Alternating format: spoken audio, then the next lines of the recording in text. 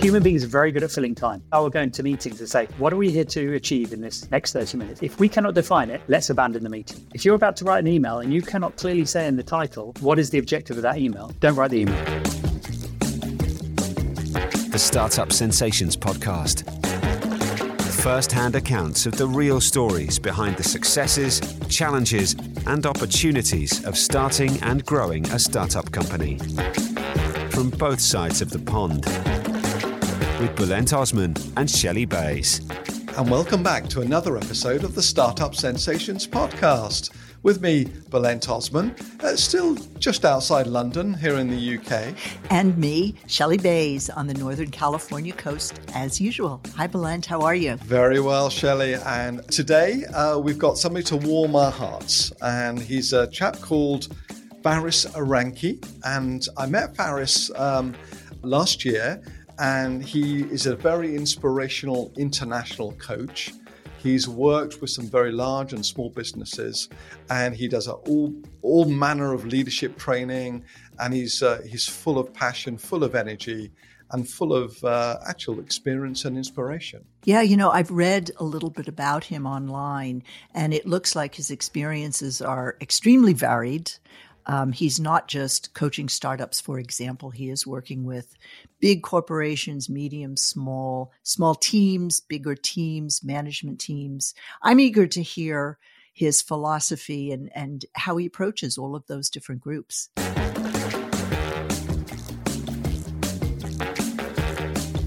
And I'm delighted that Faris Aranki has now joined us from central London.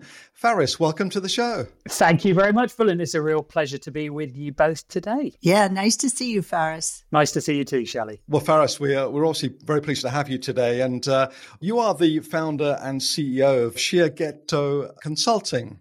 Could you tell us a bit about your consulting firm and what is it you do? Yeah, and expertly pronounced, Bulent. Thank you. It's almost like sitting opposite a Japanese person. Do you know what? It is a Japanese name for a company. I am not Japanese, but the reason I named it as a Japanese name is perhaps an indication of what we do. The Shiagetto is the Japanese word for a sharpening stone. Okay, it is the stone you use for the finest sharpen on a knife or a pair of scissors or a samurai sword, perhaps. And it's a great metaphor because what we do is we sharpen companies, we sharpen their strategies, we sharpen their people.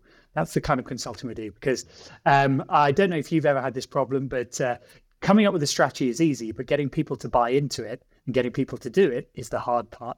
And now I used to be a strategy consultant, 12 years as a big brain, realizing that it all falls apart if people aren't bought into it, people aren't doing it day to day. So that is the part that we focus on as a consulting firm, making people better at that, getting teams working better together and aligning around strategy. When we met last year, I was struck by a formula that you have to hang all of your consulting strategies and learnings around. So can you just share that formula with our listening audience? Yeah, I'd love to. What we've been able to distill is that to be successful, first of all, you've got to start with having an objective or a vision. Let's start there. Let's help you define where you want to end up. But to get there, you're going to need three components. You're going to need IQ, EQ, and SQ. Now, IQ is the ability to come up with the best solution, the best answer to get you to wherever you want to get to. And if that's not sharp enough at the start, it's going to be hard to achieve your goals. So we help you sharpen that. The second component is EQ. Right? It's all good and well having a great idea or a great solution, but if you can't take others on the journey with you, that's where the emotional intelligence comes in. Okay, and if you're having difficulty there, we can help you sharpen your EQ. And the third component that many people might never have heard about is this focus quotient, FQ. Okay, it's the ability to focus on what's important to deliver your idea or solution that you said is going to get you to your goal. So IQ, EQ, and SQ, you need all three. That's where they're multiplied, not added. And if you're lucky in one, unfortunately, as any maths teacher will tell you, multiplying anything by zero means zero. So we'll help you in all three dimensions. I'd like to drill down a little bit into those three components, but could I actually start with emotional intelligence or emotional quotient? Sure. Can you define what emotional intelligence really is and how it relates to startup businesses? Yeah, for sure. And I think, you go out into academia, you'll find a lot of different definitions of emotional intelligence, but effectively it's the ability to spot and recognize what emotions you are going through and others are going through. So that's the first part of emotional intelligence, how you respond to things. The second part is how you manage that, right? How you manage yourself in emotional times and how you react when you see others around you are emotional. Now, why that's important to strategy is it's all good and well. A lot of us as leaders or as individuals, we spend a lot of time doing what I call broadcasting. We get out what's in our head. We don't think about and spend as much time thinking about the absorbing or the receiving from the other person. And that's where great emotional intelligence comes in when it comes to strategy. Because if I say something and you don't get it, right, I might think, brilliant, we're all on the same page. But you've walked away thinking, I don't understand that at all. And that's why it's crucial to actually think in the other person's shoes, try and make sure that they have understood. And that's where great emotional intelligence comes in, as far as I'm concerned, in this domain. And if you want to know who has great emotional intelligence, it's probably the friends, the colleagues that you have around you that you love spending time with, right? The ones who know what to say at the right times, the ones who just seem to be able to brighten up a mood or tap into things. Those are people, whether they know it or not, have great emotional intelligence. So Faris, when you go in, you meet a team, and you do an assessment of the emotional intelligence, because these are not people that are necessarily friends or want to spend time together, but these are people working together, obviously. Yeah. I would imagine the construct of some teams, it's there, it's not too hard a thing to focus on. But for others, I would imagine it's kind of difficult. So give us some examples of when you went into a team and you went, emotional quotient, I need work on this. Yeah. What did you do? And what did it feel like? Oh, I could give you countless examples, right? And many people aren't aware that they lack emotional intelligence or the ability. So let's start with the senior guys, right? Often I get asked to come into a company with the phrase that goes something like this: "Hey, Faris, can you come and work with us because my team isn't quite working right? I'm fine, but my team's not working right." And I'm like, hang on a minute. It's them. So exactly, Shelley, you've got it, right? You go in and you talk to the team and you say, well, what's not quite right? And they all point their finger. They go, it's that guy sat in the room over there. And, I'm a little bit tongue in cheek, but often that is the case. The leader is unaware. Now, I'll give you a great example. I once worked with a team to help them. The boss asked me to come in. He said, look, I'm having real difficulty getting us all aligned on a strategy for the next year. Can you come in and just run a day's workshop for us? So I ran the workshop and we got to the end of the day. And I said to him, how do you think that went? He said, I think that was brilliant. We've got a clear strategy. Everyone's bought in. And I said, okay, I think the opposite, and fortunately we've recorded the whole session, so I'm going to play it back to you. And he said, well, why do you think it wasn't successful? I said, okay, how much do you think you spoke versus the team spoke during the meeting? Give me an estimate of a percentage. And he said, well, I think it was I spoke 30% of the time. Well, thankfully, due to AI, you can actually get the transcript of the meeting. Turned out he spoke over 80% of the meeting. I said, okay, question number 2. I said, how many times have you shot down somebody's idea or answer as soon as they said it? He said, I don't do that a lot, Faris. I said, okay, let's watch the video and count. We got to over 80 times that somebody said something and went, no, that won't work. Wow. How did he respond? He initially went very quiet. I left it at that. I didn't want to push him. And he rang me a week later and said, if what you said to me was true, how do I go about changing it? And that's when I thought, brilliant. He's taken a week to observe it, because a lot of people might have done that. I've been in similar situations where they've absorbed it and still denied that there was a problem. Interesting. Okay, so at least he was open. And then we moved into, okay, let's find some ways. But crucially, what I said to him, as I said, it's not just about you making changes. The team also needs to change, because you've been working this way for 3-4 years. It's a bit like an adult and a child. You switching to being a peer, they also need to learn to grow up a bit. They need to learn to find their voice. So it's not just all the work can't just be on you. And that's what we spent the next 3 months working together, as well as getting the actual plan out, working those team dynamics to make sure in the future they just work better together. One of the things we've heard from another guest is a reason why many companies fail, tech companies fail, is because the founder is in love with the solution and there really wasn't a problem. Is that part of what you look at in the intelligence quotient? That is part of what we do, right? But as I say, it all starts with where you want to get to. So the biggest problem I find is people have not defined that enough. They just start doing something. So that's like you said, I just really want to make this. I would just really want to do this. So let's just get going doing it. Can you give us an example of that, Faris, where you work with a founder or a company that had that problem? How did it manifest itself and how did you solve that issue? So often I just start with what's the vision? What's the problem you're trying to solve? Okay. And I can give you lots of examples of people just doing stuff. And this is a question, if you work with me, you'll find me asking that not just at the macro level, what are we trying to achieve as a company? But literally I will go into meetings and say, what are we here to achieve in this next 30 minutes? If we cannot define it, let's abandon the meeting. Human beings are very good at filling time. But if we do not have clarity, let's stop this meeting now. And it's the same thing I tell my team. If you're about to write an email and you cannot clearly say in the title, what is the objective of that email? Don't write the email. Unless you have that clarity. Now, I always go back to a great quote by Albert Einstein, who said, if I only had an hour to save the world, I'd spend 59 minutes working out what the problem is, because then it's easy. He said, too many people spend 59 minutes doing stuff and they won't save the world.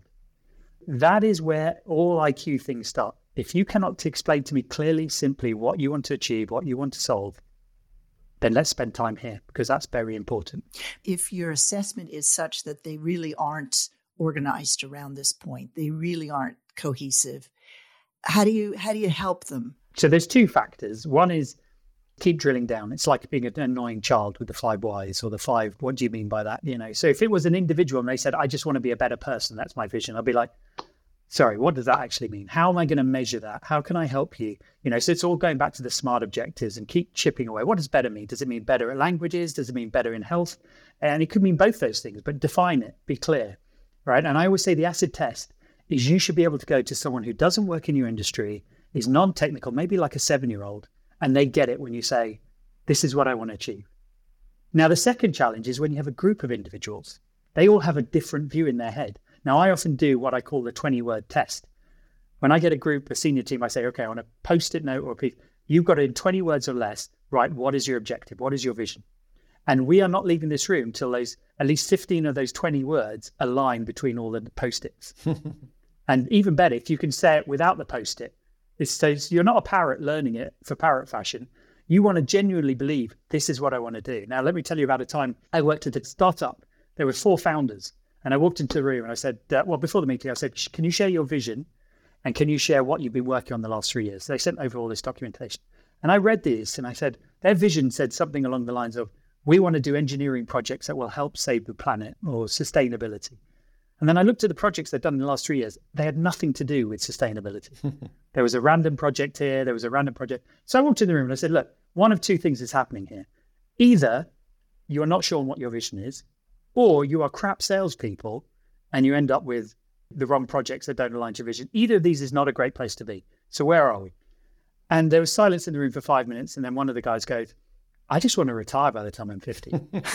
And someone else went, yeah, I just want to make a lot of money. And I said, okay, now we're getting some honesty. Now, it's not my place to judge whether that's a valid vision or not. But I said, but guys, what you're doing by writing this other vision on your website is sending false signals to your employees, your clients. Now, don't write on your website, we just want to retire rich by 50, but at least write something that's a bit more credible. And then you can hang your hat on it. You can go and chase projects legitimately going, that's what we're doing. That's why we're attracting people to this firm. Okay, now that's what I'm interested in. An honest and something that can be said from the heart that everyone is bought into and aligned to. Because you can see what would happen with a company like that. Nobody's really clear. So everyone goes off and does their own thing. And then it all comes back and creates confusion. One of the problems that I've come across a lot is actually the lack of clarity around positioning and messaging, which obviously cascades from the vision. So could you go down to that level and give us some stories around some challenges that you faced? And again, what did you do to overcome those challenges? I see time and time again confusion. I say confusion is one of the biggest, and this is an FQ problem as we talk about it, a focus question, because if you have 8 senior leaders or however many senior leaders, and they all leave the room with there's even a 1% difference in their point of view, when they go and walk the floors and talk to their employees and think, particularly in big firms, that 1% gets compounded. I'll often do a really simple exercise with a team. I say, I'm about to tell you 6 words. I want you to write down a number based on what I've said, and then we're going to compare numbers. The 6 words I'm going to say is, it's probably going to rain tomorrow. So on a scale of 0 to 100%, what percentage do you think it's going to rain? Now, I guarantee you get a group of people, depending on their upbringing, their culture, they'll hear that same phrase and there's somebody in the room will write 0 and somebody in the room will write 100%. And I say, look at you. You've all heard exactly the same 6 words, but you've all interpreted it completely different. Imagine how many words are involved in a regular conversation. No wonder if you guys do not double check with each other, did you mean this? Even if it sounds very simple, just reinforcing, you're going to all walk out this room at least 1% different to each other. And that's going to have a massive impact in your business. And I saw that once in one of my clients where the CMO and the CFO had both been in the same meeting, but had understood something different. And it was largely based on their biases. One really wanted to focus on one thing and one another. And they'd heard the CEO say something and they both latched onto it in their own way. And they'd both separately been briefing their teams to do something different to the other team. And I was like, whoa, let's just stop this now. Right, let's get you back in a room, make sure you are on the same page, because this is about to end in chaos.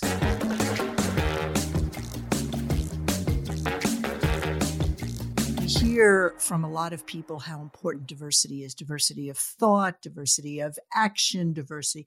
How do you balance healthy diversity of thought with needing people to be in some ways in lockstep towards a vision? Well, when it comes to vision or a strategy, if you have a clear objective and brainstorm it, right? Debate it. Then the best fun part of strategy is coming up with as many ideas, many ways to get you there as possible. Now, this is where we help companies a lot because too many people just pick the first idea or they pick the leader's idea because he's the boss, he's got the title or she's the boss. What they don't go is, do you know what? I need 100 ideas and then I'm going to pick the best one. How do I get 100 ideas? I ask 100 people. I ask more people rather than less. So I get a diversity of ideas. And because I always say it's better to have 100 ideas and pick the best one than to have 2 ideas and pick the best one. Because what if those 2 ideas fail? You've then got to go back to the drawing board. In the 100 situation, you've still got 98 ideas to work with. And some ideas come from left field places. Now, I can talk a lot about where I've seen this and how I've helped encourage this out. But this is my favorite part because every team should be coming up with at least 100 ideas. And that's where we help massively. And people go to me, we're not creative enough. There aren't 100 ideas in our industry. I'm like, that is a load of horse stuff. Yeah, horse stuff. There is infinite ideas. You're only bounded by your way of thinking right now. So go and get someone else who thinks differently to you. Which is diversity. Which is diversity. You know, I do a lot of war games, Shelley. One is a competitive war game where you take a strategy that you have developed and you test it before launching it. So you test it in a competitive environment. So let's say you've got company A who say, we're going to dominate this market by being the cheapest company out there. Okay, sounds great in a boardroom. How do you think your competitors will respond? Yeah, let's play a game to see what happens. Because what if they drop their prices? Are you going to keep dropping your prices or drop it, even if it's cost? So let's play it out. And so I set up these war games. It could be to test a new product. It could be to test a new marketing idea, a new strategy, cost, a pricing strategy, whatever. And I do these all the time. And the same thing happens the first time we play. We learn absolutely nothing because everyone just plays in the way that their market currently operates. I'll say, can you get me a team who think differently to you? And usually it's the graduates. I'll usually go and get a team of graduates and I'll say to them, do you want to beat your bosses? And do you know what the first thing they'll say to me is, can we cheat? I go, of course you can. You can do whatever you like within the room, right? So they'll walk into the room and they'll say, we're gonna lobby the government to make your product illegal so that you can no longer be the cheapest. And the CEO will go, that's not fair. I said, this is what we're here to learn. All the things that could stress test you. And it happens every time. And then the CEO of the team will go, right, well, if they're doing that, we're going to do this. And they roll up their sleeves. And suddenly I'm like, now we have a game. Now we're learning. Now we're testing strategies. Now we're coming up with new ideas. But it always happens. We have to go through that first phase where I'm like, we've learned nothing. Let's get some people who think differently to you. So do you find that there are certain sectors you find easier to work with, where people are more open, and others where they're a little more somehow bound by tradition or whatever? I don't think it's defined by an industry. I think culture is a big part, whether you're open to challenge from others, you're open to new ideas. I think it's also the strength of the team. What I always say, in Sheargetter, we work with big corporates and we work with startups. And in the big corporates, it's usually hierarchy, silos. These are the things you have to overcome, ingrained behaviors that are terrible. And do you know what? I love working with the startups because they usually have a great culture. And that's not their problem. It's not, hey, I can always tell that guy to shut up. I know how to listen to him. It's more that they're overloaded and they need help prioritizing and help going, actually, you cannot do all these things. So you have to let go of at least half of them.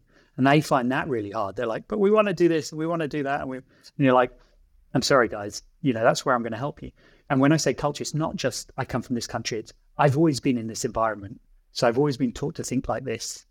So, in some ways I like people who are willing to look left when everyone's looking right. Do you know the story about the perfect interview question that Google researched once? No, go ahead. Tell us. So Google wanted to find out what was the perfect interview question if you could only ask one question in an interview that would determine whether someone would be successful in Google or not. They went back and analyzed all the questions they'd ever asked interviewees and correlated it against their future success in the company. So did they go on to do great things? And they did come up with one question. And the question was this simple: which internet browser do you use? Okay. What they were looking for, anyone who answered, I don't know, not a Googler. Anyone who answered, I use whatever came on the computer, not a Googler. They were looking for somebody who went, it came with this, but I use this because it is better. Or it came with this, I assessed the other options and I stuck with this. Right? So it could have been any question that shows somebody who raises their head and goes, what else is happening out there? Those are the kind of people that we all like working with. Well, I like working with. I call it a growth mindset. Somebody who's willing to challenge you, go, hang on a minute, maybe there is something else. Let's just spend 5 minutes exploring it before we push on with this idea.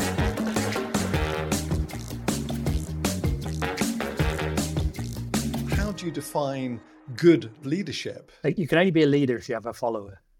So you'll know good leadership because people will want to follow you.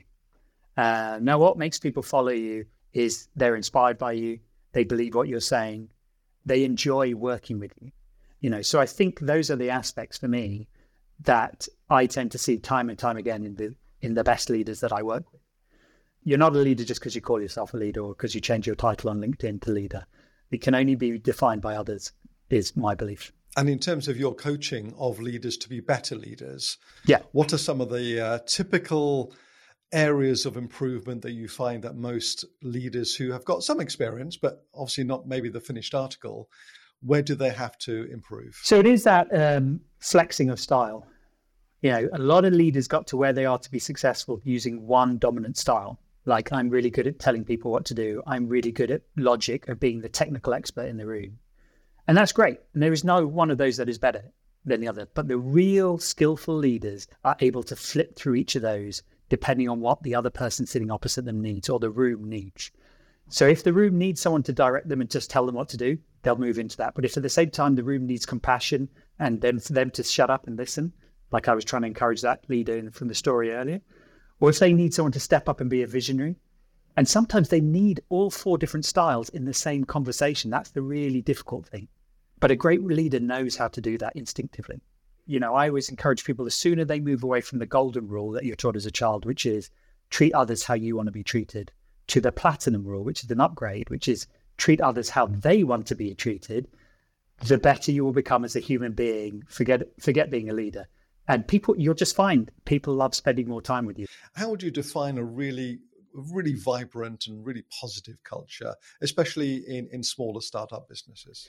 Yeah, I think the positive culture comes from an environment where, you'll hear the phrase psychological safety, but it's basically where people can be their best selves, can feel they can challenge other members of the team. So it's not about everyone just being in agreement. It's about being fine to say, I disagree, have a conversation about it, and then carry on working side by side. It's the ability to trust your team. If you divide up roles, not everyone can be involved in everything. I see this in the early days of teams. They all like, let's all work on it together. No, let's play to our strength. Let's have that confidence, that culture where I trust you to do your job. You trust me to do my job. All these factors go together to make a really high performing culture, high performing team. Once you reach there, it's like a relationship. You have to work on it every day. You don't just reach the top of the mountain and go, hey, we've got the perfect culture now. It's brilliant. We can now just, focus on that. Because I see that problem in teams as well. They're like, oh, this is tricky.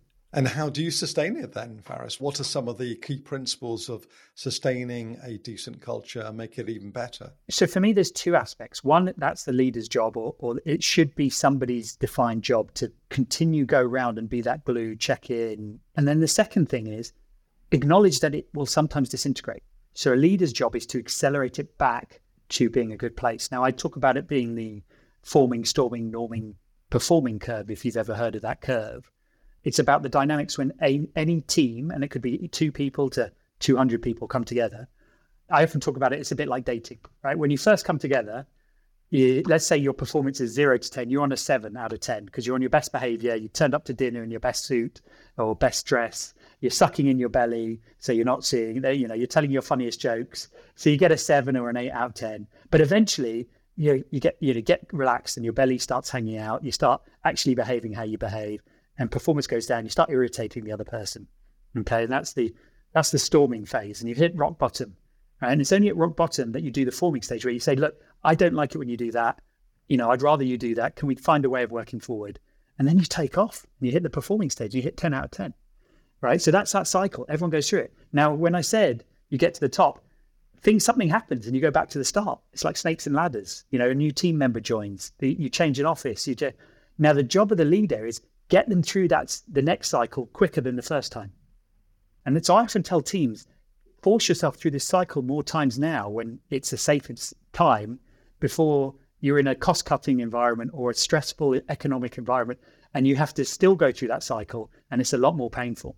So that's the job of a good leader, to accelerate getting through that curve. How did you get to this point in your life where you have these kinds of gems of wisdom to offer people? Well, first of all, if you could just tell my parents that I have so much wisdom to offer, that would be great. Okay, I will. But no, all jokes aside, I actually started my career as a high school teacher. So I used to teach high school math and economics. If you think boardrooms are scary, go and try teaching high school math and economics, right? An 11-year-old who does not love math will tell you pretty quickly, and depending which school you're in, they might say fruity language, that they don't enjoy it. Right? So you have to learn a lot of people skills to be effective in that environment. And I didn't realize at the time that's what I was learning. I just was trying to make my life easier on a day-to-day basis, picking up little tips from other teachers, from great teachers, in fact, yeah. And alongside that, my 5 years of teaching was across 4 different countries. So I experienced different cultures because I wanted to explore the world. That's actually why I got into teaching, not because I wanted to be a teacher. And after 5 years, I realized that. And I thought, actually, I always wanted to be in business. So I'm going to switch over to the business world. And what I learned in that switch was it was very hard to resell myself as a teacher entering the business world. I remember applying for about 40 jobs online, and none of them replied back to me. And I got one letter finally one day from an HR director saying, I don't know why you applied for this job. You're a teacher. You should stay being a teacher. Oh. And that really taught me a powerful lesson about labeling and, lack of sort of people wanting to think outside the box. So I stopped calling myself a teacher. I rebranded myself. And actually, I had to swallow my own pride and start again. So although I was in my late 20s, I joined a graduate scheme with a bunch of 20-year-olds straight out of university. And I said, well, if that's how I got to get into business, that's how I got to get into business, right? And so from there, I used it as a springboard. And I got drawn into strategy. I then got approached into strategy consulting. And the rest is history, right? I did that for 12 years and then realized I wanted to set up my own company. So it's just a combination of experiences, knockbacks, looking back and reflecting on how I could be better, and then packaging it all up so I could help others be better. Can I just pick up on something you said there in terms of 4 countries? Can you share with us what those 4 countries were and what are some of the cultural differences between those particular countries? Yeah, so I taught, so it's a random set of countries. So I taught in El Salvador for a couple of years in the British school out there. Right. I taught in Nepal in a village school in the Himalayas. I taught in Palestine in a university. And then I taught in North London in an inner city school. And by far and away, the one in North London was the worst. I mean, that's kind of tongue-in-cheek, but it actually was. And so, yeah, if you think about those 4 places, very, very different in terms of the countries, the kids that I taught, the age ranges. So I've been fortunate to teach from 7 to 27. But that was all in the spirit of adventure. And in terms of today, dealing with different cultures in business, what experiences have you had and what are some of the similarities or differences between different maybe languages and certainly cultures in different countries. Do you know what? I had two stories to tell here. I'm going to tell the one about the US versus the UK. I once read in a book, so I'm forever reading and absorbing new knowledge. That's another side of me. So every day, even today, running a business, I'll read for at least an hour. But reading is nothing if you don't do something with the knowledge. So I once read this article about a bunch of British salespeople who all had to follow a script, and they all were sort of mediocre at their job. And they told them, for the next week, we want you all to do your job, read the same script, but put on an American accent. So they measured their sales before and they measured their sales afterwards. And what they discovered afterwards was everybody, even the lowest performer, improved by 20%. Were they selling to other British people? They were selling to British people, yeah. Okay. And the top performer improved by like 300%. Right. And so when they brought them back in and they were like, how is this? You had to do exactly the same process. What they unearthed was that Brits imagine Americans to be more confident. So by putting on an American accent, even if it's a bad one, they took on this persona of more confident. They wouldn't accept no as an answer. They would have better responses. They would do. So I read this and I was like, I'm going to try that with my next team, right?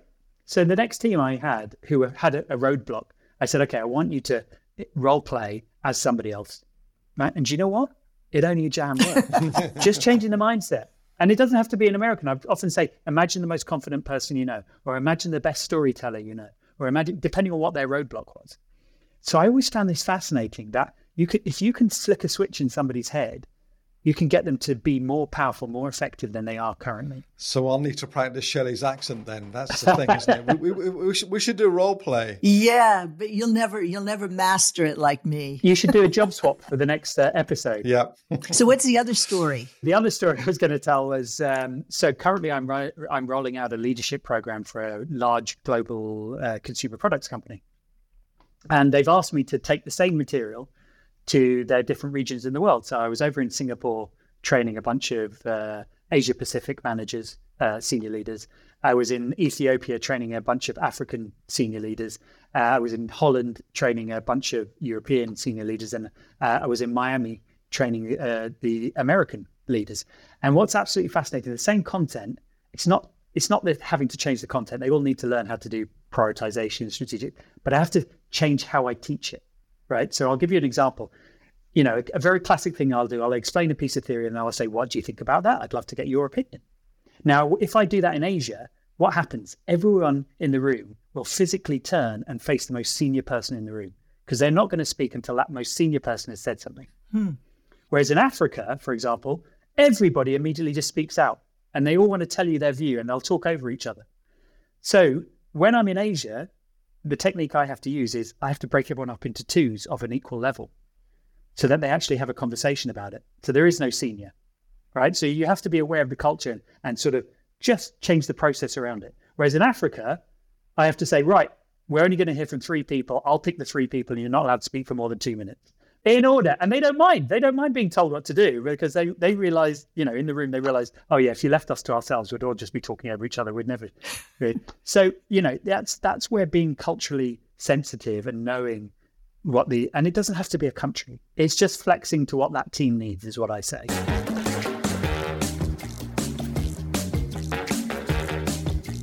Faris, can I take you now into the future? Can you look in your crystal ball, because I'm sure you have one, and tell us, you know, in 2024 and beyond, how you see things shaping up in the business world, especially with the rapid rise of technology, obviously artificial intelligence being one, but many other things as well going on in the world. So 2024 onwards, what's it looking like? Well, I mean, 2024 will be like every year has its backdrop of challenges and things. You know, for business, you ask people, the macroeconomic environment, it still isn't stable. So hopefully that will improve, but a lot of that is contingent on where inflation goes, what happens in sort of geopolitics. But there is the factor in both the 2 major democracies of the UK and the US of an election upcoming, and what I see in that scenario is a lot of people delaying big investment decisions, which kind of filters through to companies like me. My big clients will say, oh, yeah, can we come back to that? Initially, it was, can we come back to that in 2024? I can imagine they'll now say, can we come back to that in the sort of spring 2024? And it might be summer 2024. But let's take the more interesting thing, which is decoupled from the macroeconomic environment. You say AI. I mean, I don't know about you, Bullen, but every time I look on LinkedIn or I look, everyone's an AI expert, everyone's got an opinion. And this is what I love about new technology. Suddenly everyone gets excited and then, you know, wants to be involved, I think we will all embrace it a bit more. I don't think we will necessarily perfect where we're going in 2024, but I think you'll start to see it more. For those who adopt it early, it will mean getting ahead of your competitors. Okay. And I mean this both at a company level, but an individual level. So one of the things I actively try and do is encourage all the teams I work with to embrace it. So for example, if I'm doing a brainstorming session, let's say it was the three of us, I'd say, today, Shelley, we're not going to hear your views. You're going to be the person operating ChatGPT to generate ideas on this topic. And then next week, Bullen will be that person, right? So the quicker you start to use it, the better. So I think we'll see more of that. I'm going to be using it more in my business and with my team. Hopefully that will bring about some of the efficiencies that we've long waited for. And the final question for you, Faris, is that if you were to offer one golden nugget of advice to business leaders, especially around the startup and scale-up world, what would that one golden nugget be? What I always say is ask one more question than you feel comfortable asking on any topic. What do you think about this? How are you feeling? Yeah. And then the flip side of that, if you ask more questions, you've got to listen more. So don't be like that guy who dominated 80% of the meeting. Try and make at least 50% for the other person. Fantastic. So Faris, just before we close, can you just share with our audience, what's the best way to get in touch with you? Number one is come visit our website. So shiagetto.com. So Shiagetto is SHIAGETO. I'm sure we'll put that in the notes. Or the other place is come and find me on LinkedIn. Unfortunately, or fortunately, I spend a disproportionate amount of my time on LinkedIn, and there's only one Faris Aranki. So I post daily my thoughts, my journey. I write every week. So come and find me, continue the conversation, and I'd love to hear from all your listeners. Thank you very much for your time, Faris. We've really enjoyed the conversation with you today. Definitely. Wish you all the best, and thank you very much. Thank you.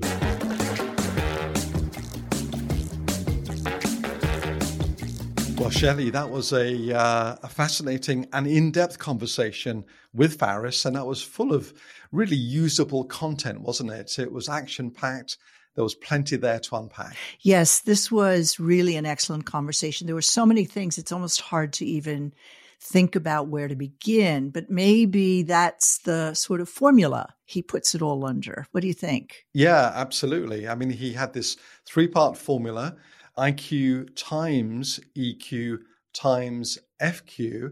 And he made the point that these are multiplied together rather than added, because, of course, if you multiply anything by 0, you get 0. Emotional quotient, intelligence quotient, and focus quotient. So I thought he made some very important points around the emotional quotient. In fact, he had an interesting example because he was talking about how people can be on different pages emotionally and yet think they're all on the same page. And he gave an example of a manager running a workshop or whatever. And he asked the person at the end, did you think the communication went well? The person said, absolutely. He said, you didn't think it was too one way? And the person said, oh no, I only spoke about half the time. And of course it was recorded.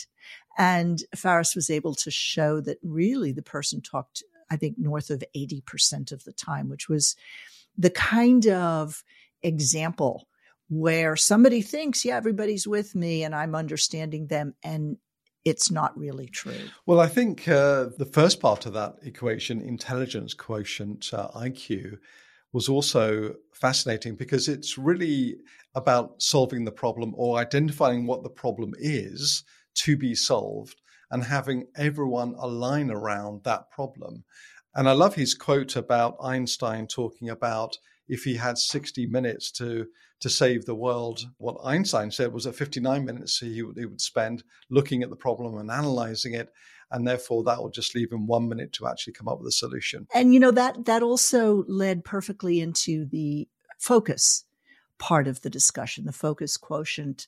He gave an example of that where everyone seemed aligned, everyone seemed to be focused, but then they all went out and they had a different message. So this messaging is a really important part. So can a team reflect to their teams the same message? And I think that was a very pragmatic way of looking at it. And you remember then we asked him about diversity, and he had a great answer. He said the diversity is around how you're going to solve that problem. So you got to come up with 100 different ideas. And that's where you bring diversity in. And it really supports the whole system. I thought that was super. That was spot on. And don't take the lead from the manager who may come up with a few ideas. Really get that diversity of thought from many, many angles, many, many people, and pick the best one, and it may not be the one that your manager thought was the best one. That's right. And then that's where the messaging is important, because you've got to tell the manager. Absolutely. Yeah. One last thing I'd say is he used something called the Platinum Rule. This is about treating others how they want to be treated, because it's all about taking diverse people, teams, et cetera, and pulling them together. That's what his whole conversation was about. Next time on Startup Sensations. I just wouldn't raise money without talking to a lawyer. I wouldn't sign a term sheet. I wouldn't set up a business without understanding stock ownership and IP ownership fully. These are not long, complex discussions. Thanks for listening to Startup Sensations. Don't forget to subscribe to this podcast on your favorite platform so you never miss an episode. Follow us on the Startup Sensations podcast LinkedIn page and watch video highlights on our YouTube channel. Get in touch with us. Email hello@startupsensations.com. The Startup Sensations podcast.